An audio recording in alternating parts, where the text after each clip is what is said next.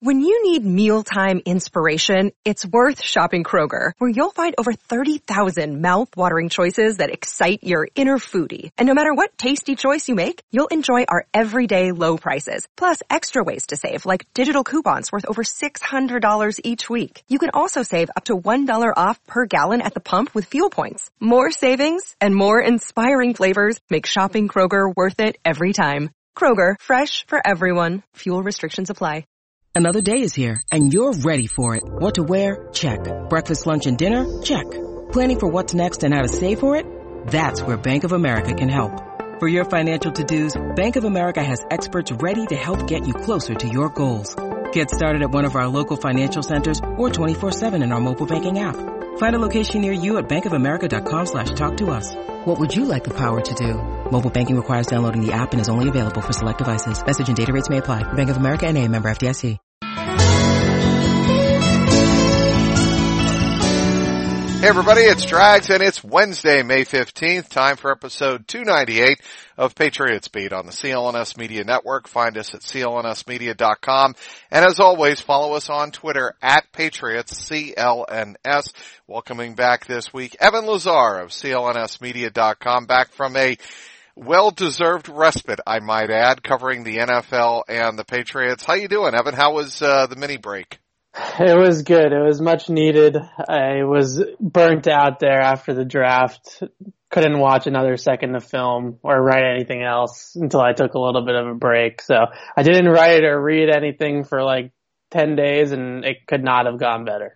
That is wonderful to hear, because I cannot think of anybody who deserved more of a break than you did. You did, honest to God, you did an outstanding job covering the draft for us, and well-deserved R&R. We're back, and nothing like a little Robert Kraft story to welcome you back. I want to put this one to bed, so to speak. I know that's an awful pun, but best I could do.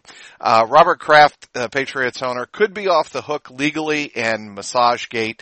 A West Palm Beach court judge ruled Monday prosecutors cannot use secretly recorded a video allegedly showing the owner engaging in massage parlor sex. This strikes a serious blow to the case, charging him with soliciting prostitutes.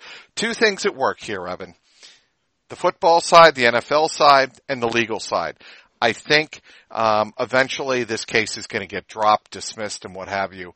But in terms of how the NFL views this, because Robert Kraft and his attorneys have not come out and denied the activity. They've just denied that anything illegal took place. Where do you think all of this is going to wash out?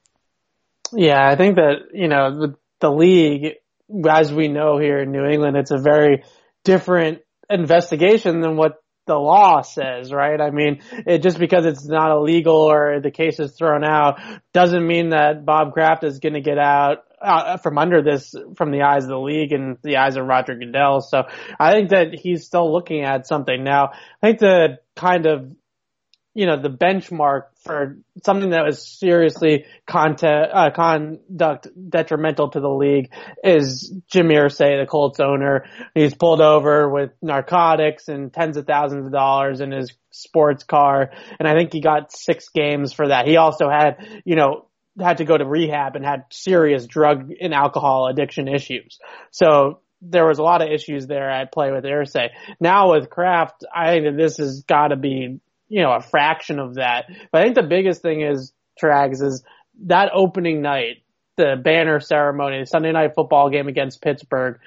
That's the game I think that the league is going to want to suspend Bob Kraft for, and Bob Kraft is obviously going to want to be there to hang that banner.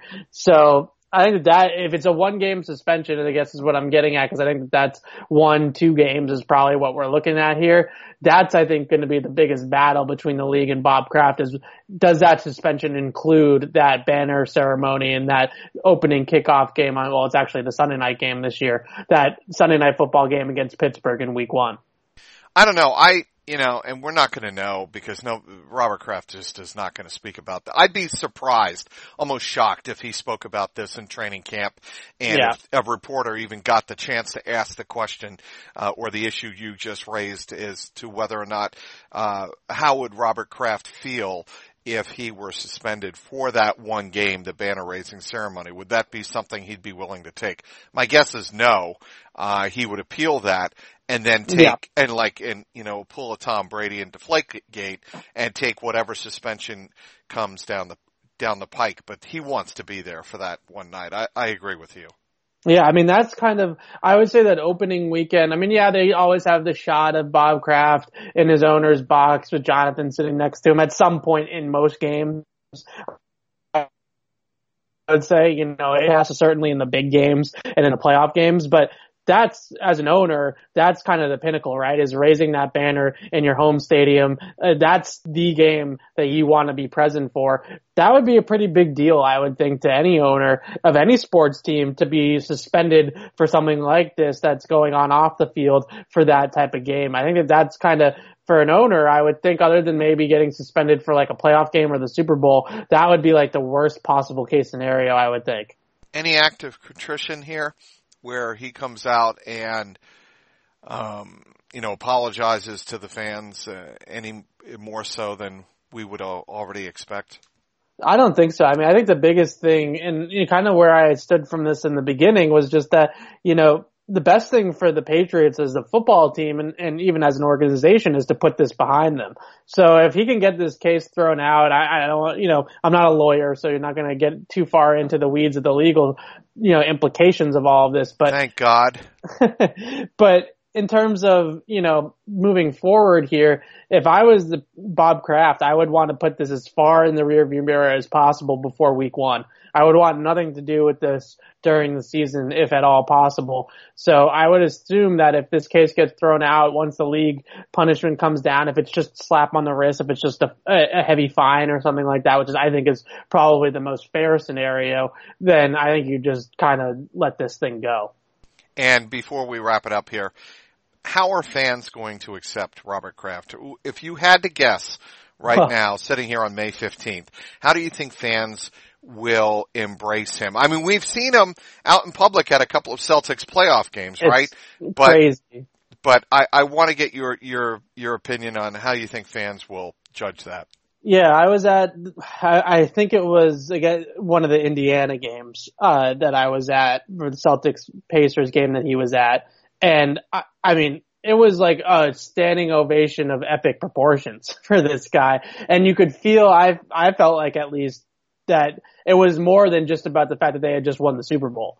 Like, it was kind of like a lot of these fans were rising to their feet and giving him this standing ovation as like a sign of support for knowing what was going on with him legally. So from everything that and I know that Twitter and sports radio and all that stuff is oftentimes a vocal minority and not actually what the masses think. Couldn't agree more with you. From the most part, from everything that I hear, a lot of Patriots fans, diehard Patriots fans are directly behind him on this, are supporting him and are going to be very supportive of him. And I think that if he's there, I think he's going to get a huge, huge ovation, if he's at that banner ceremony for sure. Speaking with Evan Lazar, covering the Patriots for CLNS Media. Hey everybody, I want to tell you about the future of mobile investing. It's called Robinhood. Robinhood is an investing app that lets you buy and sell stocks, ETFs, options, and cryptos, all commission-free. While other brokerages charge up to $10 for every trade, Robinhood doesn't charge any commission fees, so you can trade stocks and keep all of your profits.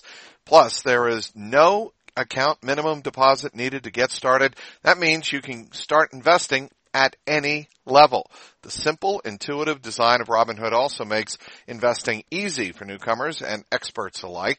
View easy-to-understand charts and market data and place a trade in just 4 taps on your smartphone. You can also view stock collections such as the 100 most popular. With Robinhood, you can learn how to invest in the market as you build your portfolio, discover new stocks, track your favorite companies, and get custom notification for price movements so you never miss the right moment to invest. Robinhood is giving listeners of Patriots Beat a free stock like Apple, Ford, or Sprint to help you build your portfolio. Sign up now at patriots.robinhood.com. That's patriots.robinhood.com.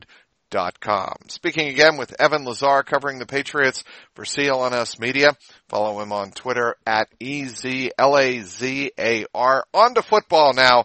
Evan, our favorite topics. Thank God. Yeah, amen to that. How was Stephen Gostkowski on Tuesday? He spoke for the first time since signing his 2-year, $8.5 million contract. Yeah, I think that, he sounded like, and I'm just looking at his Spot Track contract page here, 4th round pick in 2006, obviously replacing Adam Vinatieri, and now he's been here for 13 years. That's quite the run. And today he seemed a little bit nostalgic, I would say. Kind of just looking back on the fact that he has been with one team and just kind of how successful his career as a kicker has been. I understand that he has some key misses in recent years in the playoffs that people will point to, some missed extra points, some missed field goals in the Eagles Super Bowl, certainly, and last year against the Rams. But the point is that he's been one of the more accurate kickers and one of the more consistent kickers in the league for the better part of a decade now. And really in New England, you couldn't ask for a better transition from Adam Vinatieri than what you've gotten with Stephen Gostkowski. He said something that I thought was really kind of funny and also interesting, that his kids are 3 years old, and I can't remember how old he said his oldest was, but his oldest has been to 5 Super Bowls, and his 3-year-old has already been to 3. So that's pretty incredible in terms of career longevity and obviously success. So I think that he's, very happy that he kind of said that once he realized that, the money was really going to be the same no matter where he went, that uprooting his entire family, where he really has roots here in New England. He mentioned if this had happened, a decade ago, let's say when he was a free agent, he's never actually been a free agent until this point. The Patriots have franchised him a couple of times and reached contract extensions with him before he hit free agency. If he had been a free agent, let's say in 2010, for example, or 2009, right, when his rookie deal expired, maybe things would have been different, right? Maybe he would have been more apt to moving, but because his family is so tied down here in New England, it just was really from the get-go where he always wanted to be. Is he a Patriots Hall of Famer? I think that the thing is about with him, and I mentioned it with some of the misses that he's had, I think there is a minority of fans, a vocal minority, that think that he's a little bit overrated. And that fan vote, I think, is tough, right? Great point. It's not something that they're not voting on. It's not a committee that's voting. It's fans. And I think that a lot of fans are going to think about the missed extra point in Denver in 2015, the missed extra point in the Atlanta Super Bowl. He missed a kick against Philly. He missed a kick last year against the Rams, and so on and so forth, that, maybe he's going to have a tough time getting in. But actually, when you look at his career in the playoffs, he has made more kicks at this point and also missed fewer kicks than Adam Vinatieri did in the postseason in Adam Vinatieri's career with New England. He has a higher field goal percentage in the playoffs than Vinatieri, career field goal percentage. I would never have guessed that. Right. The issue is that Vinatieri has those iconic kicks, the snowball kicks, 36, all of the other big kicks that he's made that stand out to people, but actually Gostkowski's been a better playoff kicker just in terms of accuracy than Vinatieri. So it really, when you start to look at the numbers, you could almost make a pretty good argument that Gostkowski has maybe had a more successful career than Adam Vinatieri in New England. All right. I think one thing Gostkowski has done over his career very well is handling kickoff duties in terms of directionally. But now you enter Jake Bailey. Now, obviously, Jake Bailey was drafted 163rd overall by the Patriots and in the 5th round. And he's a punter out of Stanford, but he can handle long kicking duties. I don't think Jake Bailey makes the roster, right? I mean, they love Ryan Allen, and you got to think that Stephen Gostkowski just signed a 2-year contract for the $8.5 million.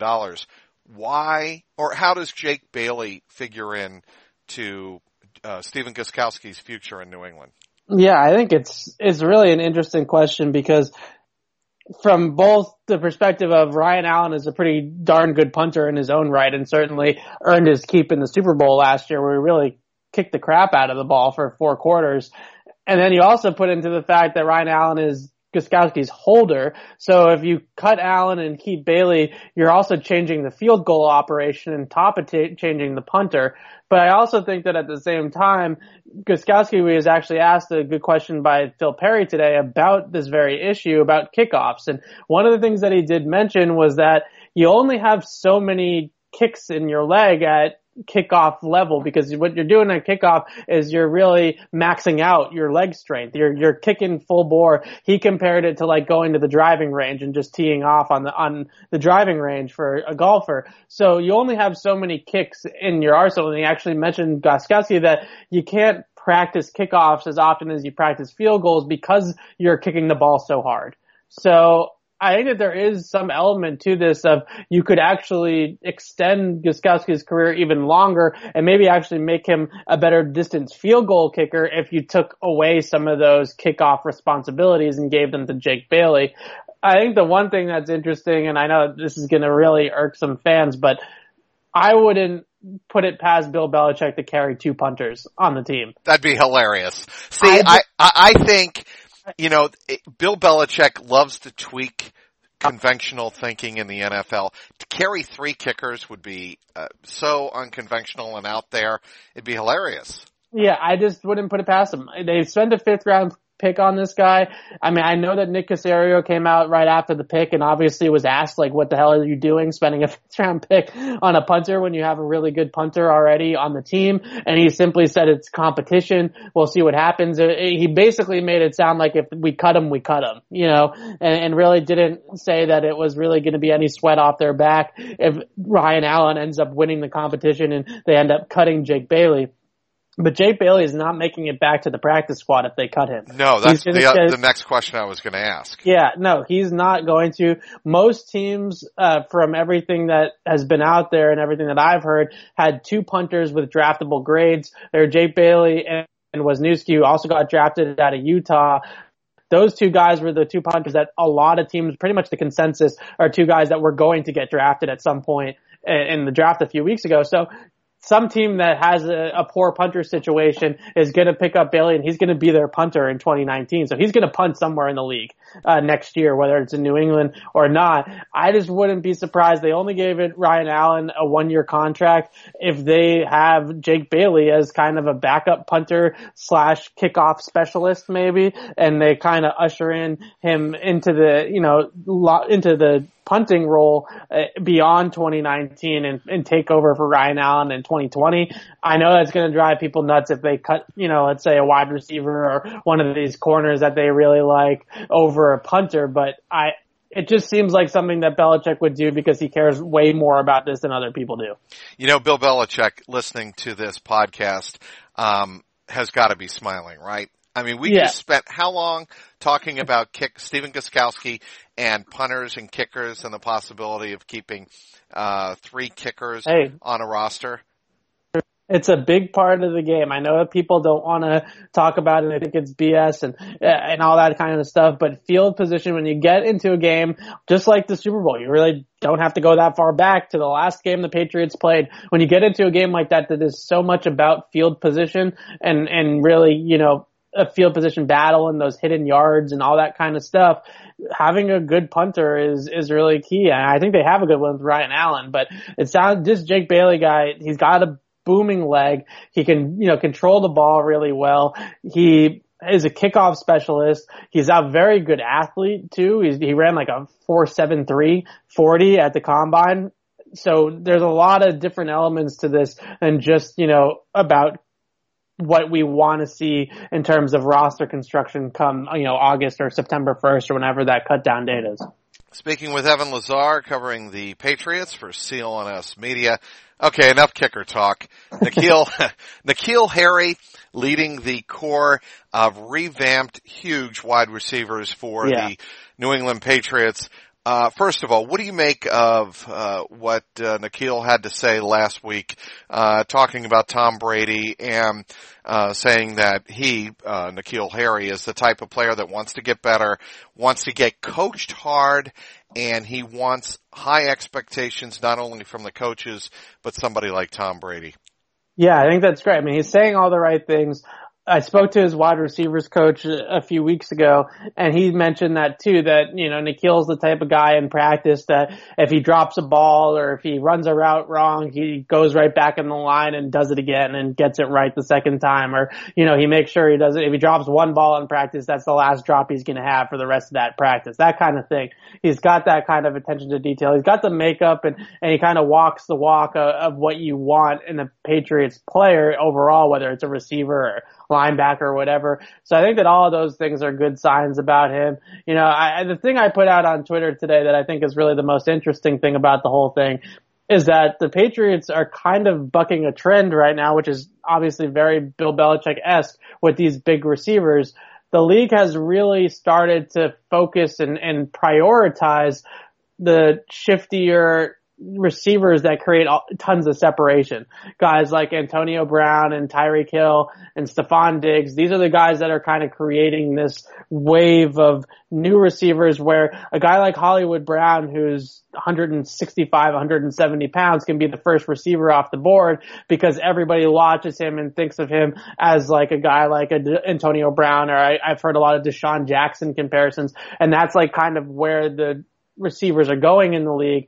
And the Patriots, a few picks later, decide to go with a 6'3" monster at the position who is more of a guy that is going to win with bodies around him and not create tons of separation, and certainly has some separation concerns. So a lot of the receivers that the Patriots have brought in, Dontrell Inman, the most recent one, Demaryius Thomas, obviously Josh Gordon last year, you go down the list, are all these bigger guys that maybe don't separate as much as some of these other teams. A lot of these other teams are completely throwing out the big body receivers and going purely with pure separators, and the Patriots don't seem to be doing that.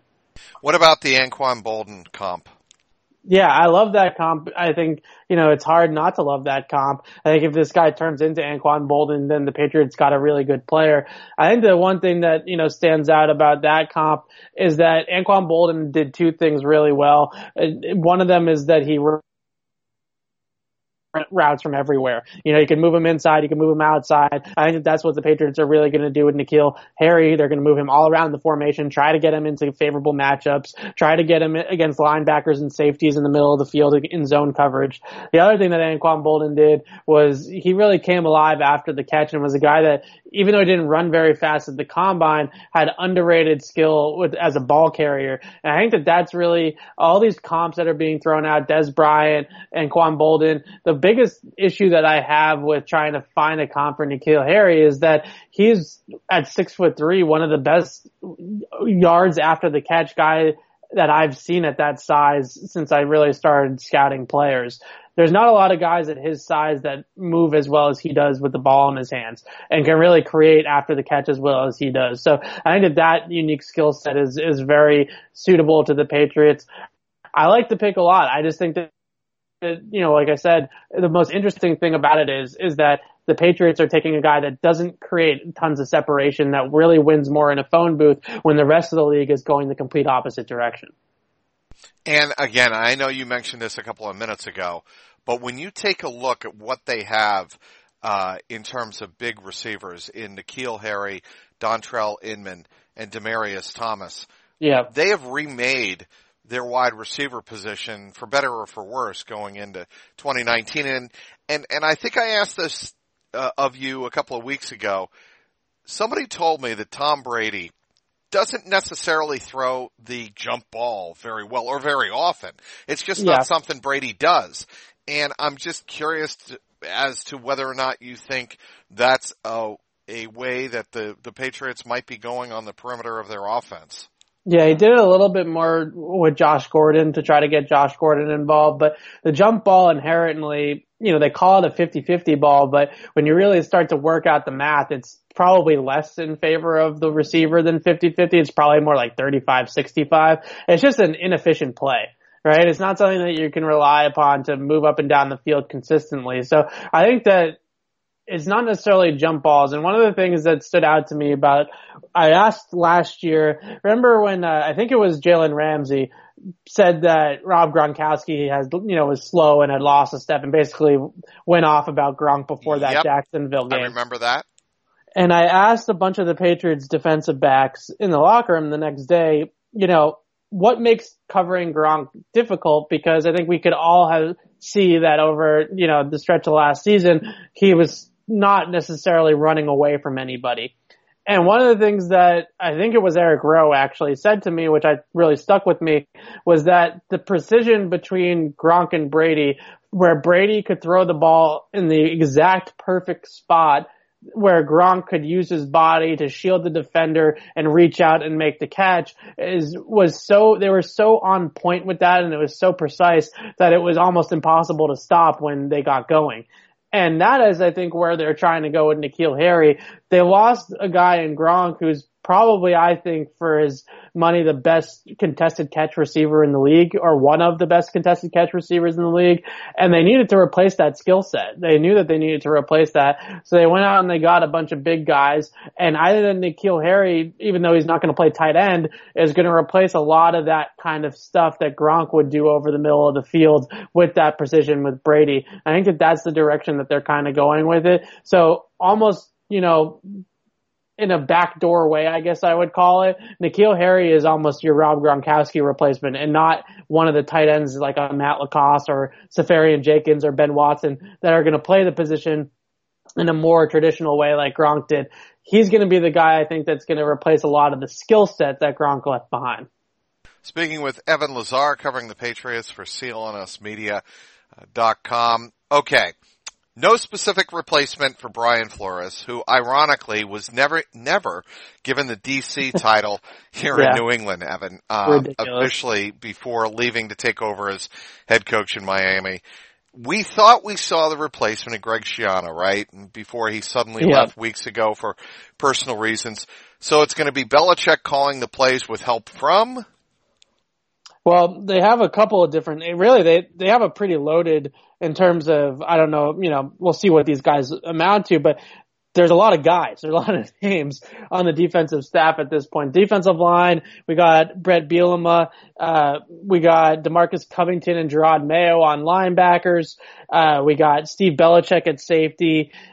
I think that the biggest thing though, to go back to the play calling duties, on one hand, I don't want to make too big of a deal out of it, because I think that defensive football is reactionary more than it is offensive football. So I don't know how important necessarily it is the guy that's relaying the play calls into the defensive huddle, because once you get lined up and once you see what the offensive formation is, things change, right? And you're going to have a guy out there wearing the green dot or calling the signals, whether it's Dante Hightower or Devin McCourty in the secondary or whoever it may be, that they're going to change some things once they see what's going on. And more or less, you kind of have a game plan going into the game with, certain sets of coverages and pressure schemes that you're going to use. And you don't really, it's not like offense where you could have one of 70 different play calls, for example, right? You kind of have a set game plan for that week. So I don't want to make a too big deal out of it, but I think that, and you would agree, Trags, I hope, is that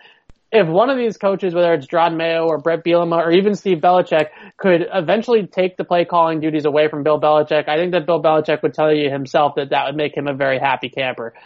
I don't think that he wants to do this full time. I don't think this is something that he wants to be distracted with for the entire season. I think he's actually hoping, and not, necessarily that if he does have to do it, he does have to do it, but I think that he's hoping that if one of these guys is going to step up and take that role by the horns and really show him that they can do it.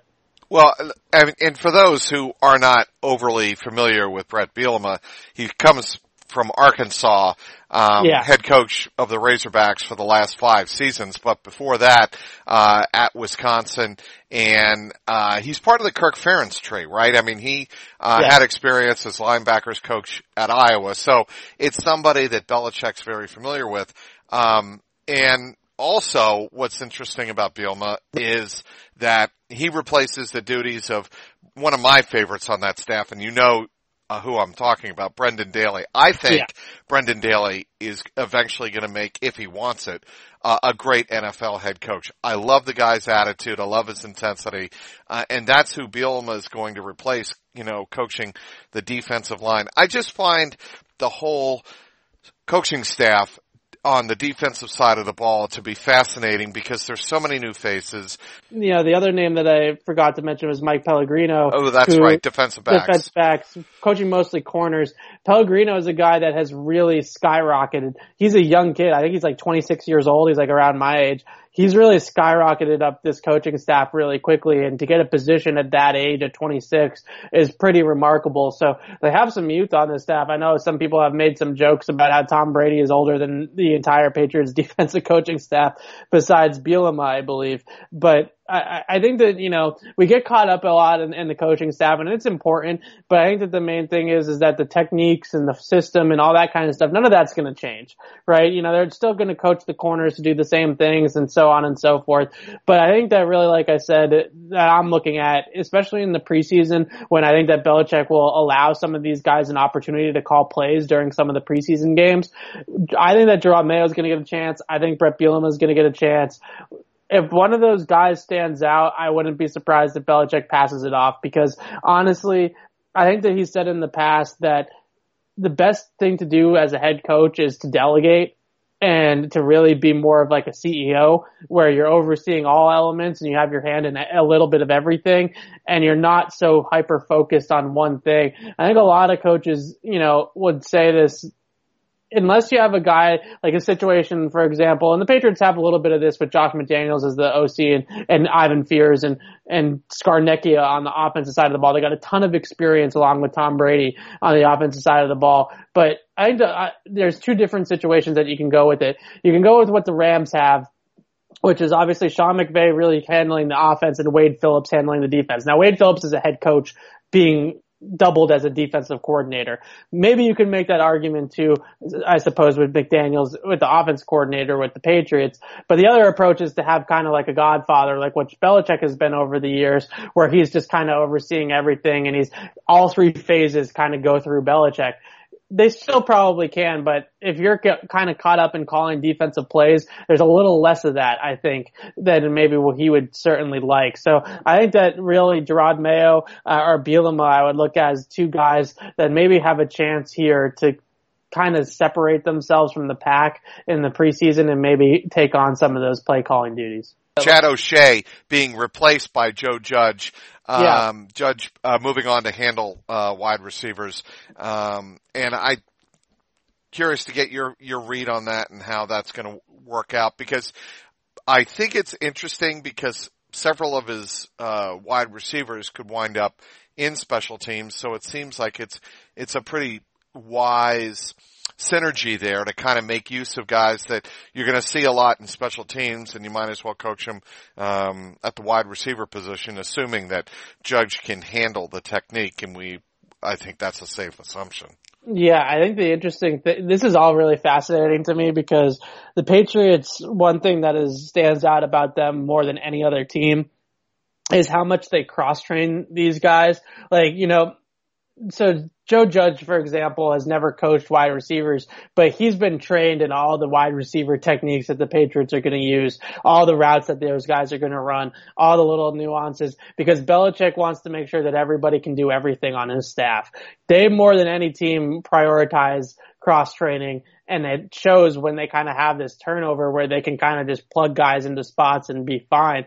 I think the big thing about Joe Judge, though, is that also makes it fascinating, is they just drafted N'Keal Harry in the first round, and he's got to have a coach. You know, he's got to have somebody in his ear that is, you know, getting him on the right track, that's making him progress as a player, as a football player, and the kind of the details of route running and different he's going to have to work on. Certainly his route releases and some of the other things that come with being a professional receiver. So Judge has a lot of responsibility on his hands. Now, Cameron Accord, who's the assistant special teams coordinator, he's been with the team for a couple of years, and he is a guy that I think is going to certainly take on more responsibility on special teams. Maybe Judge is more handling things on game day on special teams, but Accord is really with the special teamers a little bit more at practice, while Judge is with the receivers.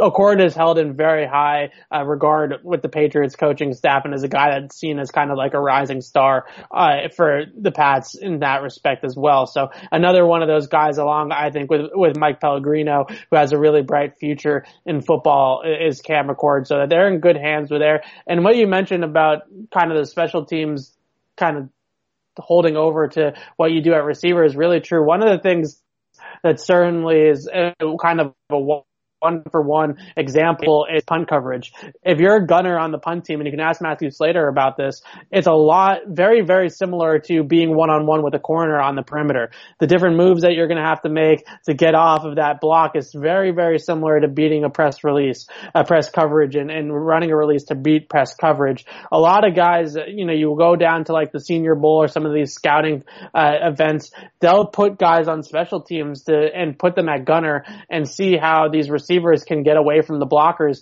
in a gunner position because it's so similar to beating tight man-to-man coverage on the outside. So there is a lot of crossover in that respect. And, obviously that's kind of why Matthew Slater's technical position on the roster is wide receiver. So there is a lot of crossover there. I think that it's really fascinating though that these coaches can all kind of wear multiple hats and they're kind of seamlessly transition from doing a lot of these different jobs. But I would say that Pellegrino, Accord, there's some other guys too that I'm forgetting that are certainly going to be rising stars that you're going to hear a little bit more about this season.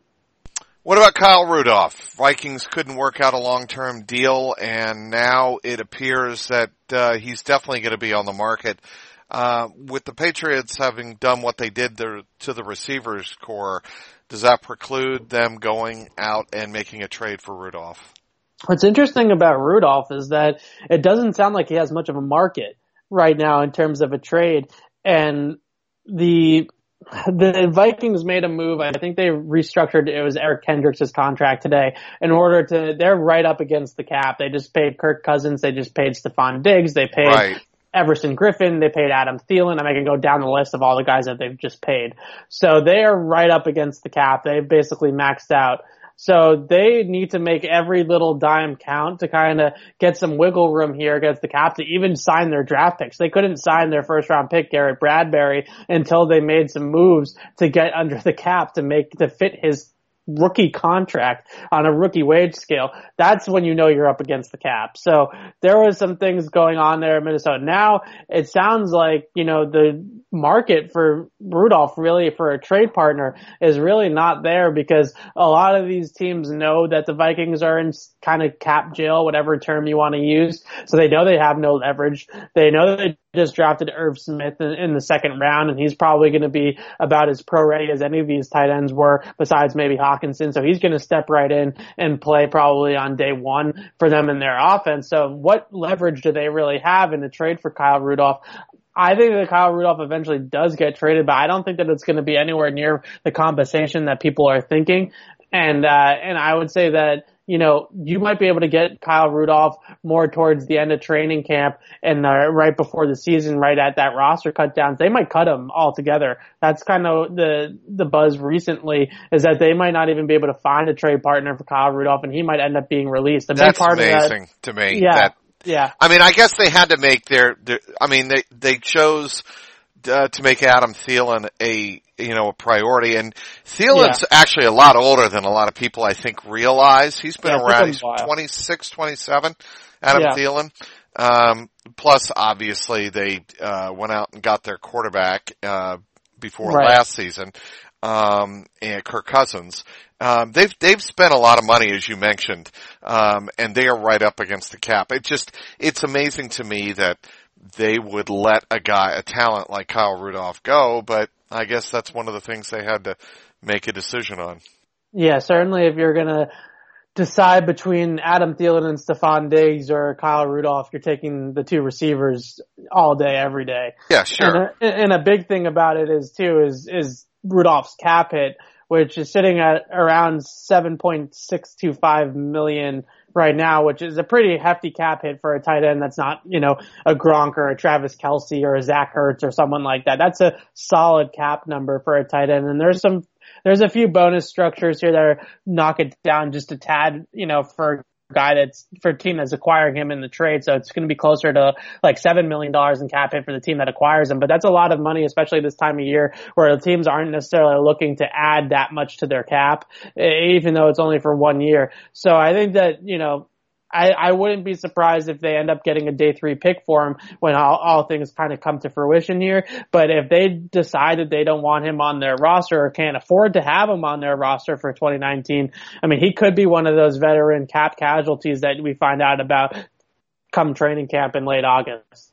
Before I let you go, OTAs are coming up on May 20th, 21st, and 23rd. Yeah. And you'll be allowed to attend on May 23rd. How much are you looking forward to OTAs? Oh, I'm really looking forward to this. I mean, this is the time of year, I think, with the OTAs and training camp. Certainly for us in the media, besides the games themselves, this is the most access that we get. You know, being able to go out and watch these full practices, that doesn't happen for us even during, the regular season, right, where we're only allowed to take attendance and stuff like that. So this is certainly as much access and as much kind of ability to watch some of these guys, some of these new guys, certainly in some of these roster battles. The receiver position is certainly going to be fascinating. The cornerback position, some of these deeper positions on the roster, who outplays who, how are things looking, how's N'Keal Harry looking, I think is going to be very big. But also, you want to keep in mind that this is OTAs and you kind of don't want to take too much, into account until we really get the pads on in training camp. But overall, this is going to be a fascinating. The other guy really, quickly that I'm, really looking forward to watching is Jared Stidham, because from everything that I hear, about the perfect spiral. Yeah, the ball just kind of pops off this guy's hand. Like you see it, and when you see in something like that, as much as you can study it on tape, and I'm not one of these guys that's like, you gotta see them in person, yada, yada, yada, but it's different with a quarterback throwing the football when you see it live and you see it in person versus when you see it on tape. You certainly can scout a guy and see, okay, this guy's got a great arm. Everybody knows that Patrick Mahomes has a great arm, but you can attest to tracks when you see that live, it's a whole different ballgame. Like, you're like, this guy can really throw the football. And from everything that you hear, it's not quite Patrick Mahomes level, but he has a very, very good arm and a very live arm in practice. So it's going to be very interesting to see how that goes. Him versus Danny Etling, even him versus Brian Hoyer. I think you're going to see a very big difference in arm strength between those two guys, Etling and Hoyer and Stidham. And the thing that I really judge a quarterback on is not necessarily the arm strength, but how does he fit the ball in tight windows? And you really don't see that until scrimmages and games, really, to be quite honest about it. But look, I mean, if he's throwing a great ball in practice, it's something, that he's certainly going to be one of those guys that I think is going to, a lot of people are going to be like, this guy can, in shorts and a t-shirt, this guy is slinging it. And then we'll see what happens when, live contact starts and he starts, having to play against real defenses. I want to thank everybody for downloading today's podcast. Thank our great guest, Evan Lazar, and obviously our sponsor, Robinhood. You can and should be following Evan on Twitter at EZLAZAR. For producer Mike Alongi and the founder of the network, Nick Gelso, this is Mike Petralia, and this has been the Patriot Speed Podcast, powered by CLNS Media.